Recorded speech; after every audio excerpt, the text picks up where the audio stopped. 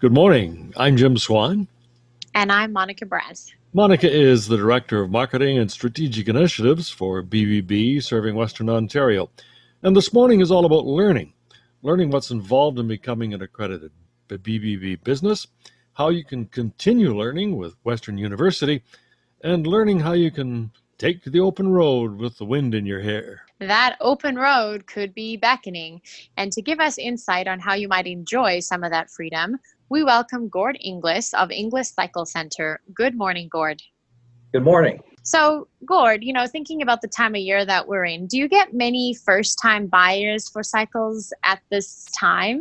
And how do you help them be able to decide, on how to get started? We get a lot of first-time buyers. This year with COVID, it's been postponed. Usually April, May is a very busy time for first-time buyers. The motorcycle riding courses that we can get into a bit, they're up and running usually by beginning of April.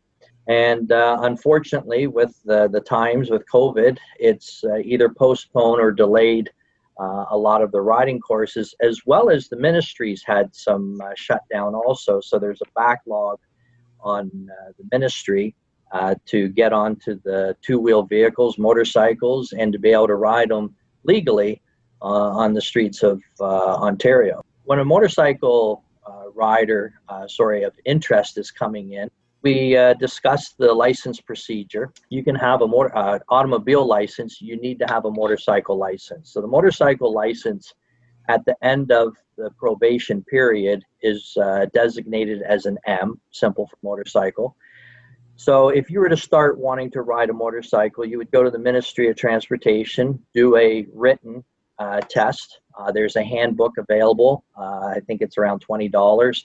And read up on the handbook. They talk about normal traffic signs, and then there's a variety of questions, motorcycle applicable questions about how to operate a motorcycle. Very basic, easy to get through the written portion. You get that, and you would have then what we call as an M1 license. The M1 license is good for 90 days. The purpose of the M1 license is then you need to have an M1 license to take a registered official training course in Ontario, because the purpose of the training course is once you've done the training, which consists of about 18 hours of training, you can then, if you pass the course, you will then get an M2 endorsement. Your M2 endorsement allows you to ride a motorcycle for the next approximately, let's say, 4.5 years. The M2 has to be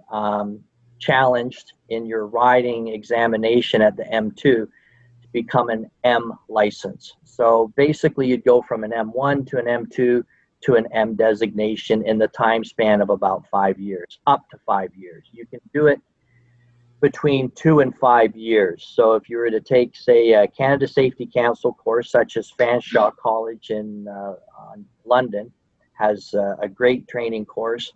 And they just started training, doing the motorcycle training actually this past Saturday. So again, they usually start end of March and they've been delayed till just now. They had usually have about 40 riders right now going through per weekend. And then they offer week courses and night courses. So you would take your riding course, get your M2, and then from your M2, you have a time span of about 2 years. You cannot go for your M license endorsement. You have to use your training, get experience riding on the road.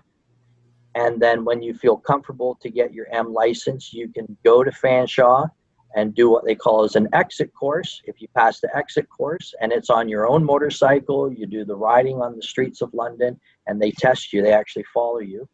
Or you can go to the Ministry of Transportation and do an exit test there. If you receive your pass, then you would have an M endorsement and you've got then a motorcycle license. So that's if someone wants to have a full motorbike license. So let's maybe start thinking about graduating ourselves up to that. Scooters, for example, have been really popular for a while. And what are those restrictions, or like in the licensing the same thing? Or do scooters fall into a different category? And is that maybe something that people would think about before going into getting a full motorbike, depending on what it is that they're needing it for? Scooters are in two stages. One, the lower displacement size of engine on gas-powered scooters is designated as a low-speed vehicle. So you still have to go through a portion of the M1 and also low-speed license. So you can get a low-speed license that allows you to operate a scooter of a size that would basically restrict you to a city such as London, riding around the streets of that have posted speed limits up to about 60, 70 kilometers. Your low-speed restriction license would allow you on that. You can get into bigger scooters, 200cc and bigger. The manufacturers are making larger cc displacement scooters. And those scooters can even be ridden on the 400 series highways on some of the larger scooters. Those scooters, you would need a motorcycle license because of the road system, the speeds that you can travel. What about the three-wheeled motorcycles? Are they licensed differently? Yes, they're going through a different license structure also. You can operate a three-wheel vehicle with a motorcycle license, or if you don't have a motorcycle license, you can go through and do the licensing for just a three-wheel vehicle. The three-wheel vehicle in Ontario is designated as a three-wheel vehicle. And also there's courses such as even at Fanshawe, again, they do a three-wheel only training course. And then you would get your designation to be operating a three-wheel. What are some of the things we should look for in a dealer, Gord, if we're going to venture into this? Yeah. Well, in a dealership, go through and have some knowledge of the licensing structure. Also, you need insurance. So the potential new rider needs to research insurance. Sometimes the rider, through social media, friends and whatnot, will get an idea of what bike they want. It may not be the bike that they should have to start out. Protective gear, the proper riding gear, helmets, gloves, jackets, pants, boots, and also offer the, hopefully, in-store knowledge of what it takes to maintain the motorcycle, own the motorcycle, operation of the motorcycle. Well, Gord, thanks very much for your time here this morning. You've given us a thumbnail of the things that we need to know. Thanks again. Thank you. Have a great weekend. You're listening to Ask BBB, and we've been talking to Gord Inglis of Inglis Cycle Centre Limited, an accredited business with the Better Business Bureau with an A+ rating. Search the BBB directory under motorcycle dealers to find them. No matter how much you know, there's always a lot we can still keep learning. When we return, Carolyn Young, Director of Western University Continuing Studies, will join us. Welcome back to Ask BBB. I'm Jim Swan with Monica Braz, Director of Marketing and Strategic Initiatives with BBB serving Western Ontario. And we're joined now by Carolyn Young, Director of Western Continuing Studies. It's good to have you with us again, Carolyn. Thank you, Monica and Jim. So, Carolyn, you know, when people are thinking about Western University and then they hear about Western Continuing Studies, what's the difference between, you know, just regular enrollment or the continuing studies programs? Well, the answer is simple. It's our learners. They make the most important difference. They are at all stages of life, whether they're new graduates or retirement stage of life. Many are in full-time careers. They have families. We see our learners as busy people who need quick, convenient access and just-in-time opportunities to learn. So except for a few programs, there are no requirements or applications to enroll in our courses. You do not need to be a Western student or graduate to take our programs. And if you have a desire to learn, if there's something that's missing in your skill set or a topic that you're interested in, you can go to our website, take a look at the courses, certificate programs, and begin learning as soon as the courses start. And that happens throughout the year. So what are strong, like, you've mentioned some of the motivators, people are maybe trying to upgrade their skills, or, maybe they're just continual learners, but what are other strong motivators for people to enroll in some of these continuing studies courses? Yeah, it is definitely career success. So that can be a number of different reasons or motivations for people, that they're in a career that they enjoy, but they want to get better at project management or leadership. They're in a career that they don't enjoy, and they need the skills to be eligible for all of the new opportunities that are happening out there in terms of learning. So we always ask our students when they enroll in a course, why are you taking this course? And we see time and time again, it is about their careers, it's about the employment that they have, and their hopes to actually continue to grow in their careers. You mentioned that some seniors take continuing education and continuing studies. What sorts of courses do people my age find popular? Well, we have some wonderful personal interest courses. So we offer some really, really cool art appreciation courses. They are taught by one of our faculty at Western, and she does just a really dynamic job in making people get excited about art through the ages. We also do some really cool writing courses. And so, for example, this fall, we are offering a new course on writing mysteries and thrillers. And I would think with some seniors, you might want a course on writing memoirs as well.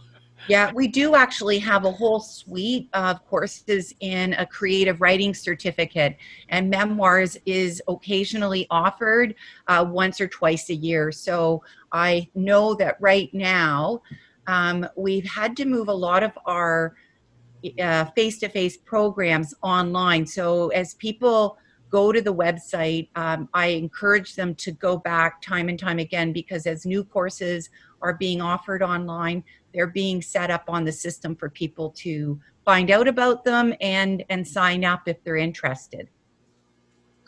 So we've also been going through, the challenge of change in our lives. Are there courses, for example, that can help us cope and understand our reaction to change and how to deal with change? Yes, we have a wonderful new certificate that we're launching this fall called Managing Change. It's comprised of 3 courses. They are all online, but they're very helpful in giving people a chance to understand their own response to change and how that varies from one person to the next. And by knowing that difference that exists between all of us on how we respond to change, how to be able to be respectful, how to communicate, and how to get people through the different phases of change, especially dramatic change as it is happening right now. Speaking of change, there's been some change around the continuing studies. You had some location downtown in London at City Centre, and that has changed. So tell us a little bit about that, Carolyn. Yes, so over the last 2 years, we have seen significant growth in online learning.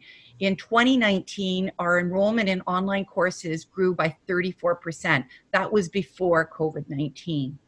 So we were also seeing that some of our in-person programming was starting to decline.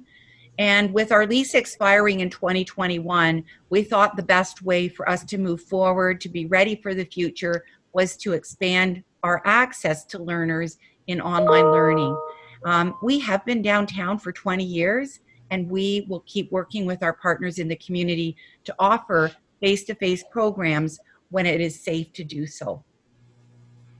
So what is the process now for accessing continuing studies? The best way is through our website, wcs.uwo.ca. There are currently 85 courses open for enrollment over the fall and winter. Depending on your career goals and your personal interests, I recommend that you take time to browse so that what you choose is worth your while and what you want to learn about. And once you've made that decision, registration is fast. There's no waiting period except for the start of the course. And that, as I said, can happen throughout the year. Well, Carolyn, we want to thank you for your time here this morning. And I'm sure that there are going to be a number of people who are listening who will be investigating some continuing studies. And we're not far from September, which is a great time to start. Yes, thanks, Carolyn. Thank you, Jim. Thank you, Monica. You're listening to Ask BBB, and our guest has been Carolyn Young, Western Continuing Studies Director. How does a business become an accredited business with the BBB? We'll return in a moment with the details. Welcome back to Ask BBB. I'm Jim Swan with Monica Braz, who is the Director of Marketing and Strategic Initiatives for BBB serving Western Ontario. Monica, the guests we feature each week on Ask BBB are businesses accredited by the Better Business Bureau.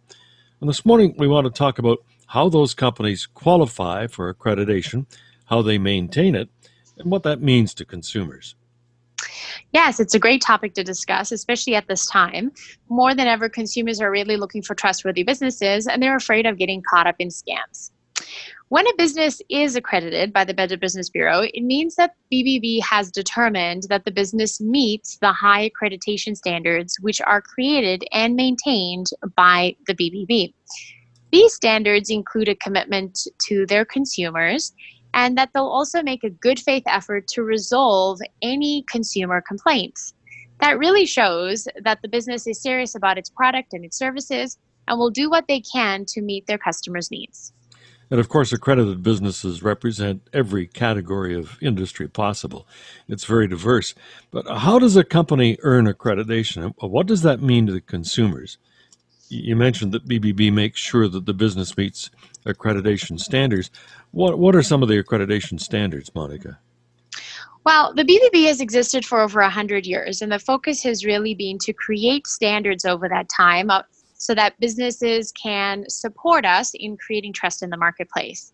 The Code of Business Practices is built on 8 principles, and the first is really that other businesses are interested in contributing to building trust. A business must be in operation for a minimum period of time, and then we confirm that they have all of the licensing needed in their industry and that they're willing to agree to the terms of trust that are outlined by the BBB, which includes, as we've mentioned, a commitment to work along with the BBB and consumers in the case that there is a dispute.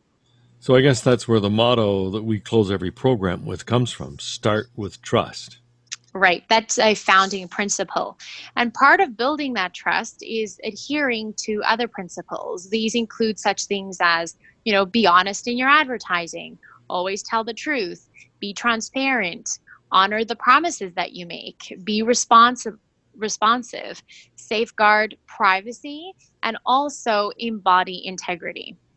On the BBB website, each of those principles is expanded with criteria that outline the things a business needs to do to meet the commitment to that principle.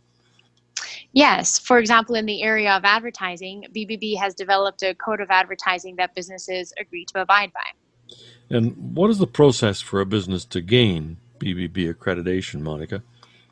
Well, a business can easily apply online at bbb.org, or they can call their local BBB office. Additionally, we're constantly reviewing requests from customers about trustworthy businesses in certain sectors. And so we research the marketplace and extend invitations to companies and businesses that appear to meet our criteria. Additionally, many times consumers have had a really positive experience with the business, and they might recommend that we invite that business to apply for accreditation as well, since they feel that they're doing a great job in building trust in their community. Can you just walk us through what happens once a business or a company applies to the BBB? The application they complete gathers information about their business, such as the size of their company, incorporation information, etc. The application is then reviewed by a committee, and if the business meets all of the requirements, it'll be approved. The process usually takes about a month. Well, you know this is a great advantage for the consumers because they know that accredited businesses have agreed to the BBB standards of trust. What about the business? Yes, there are several resources and tools that the businesses will have access to once they are accredited.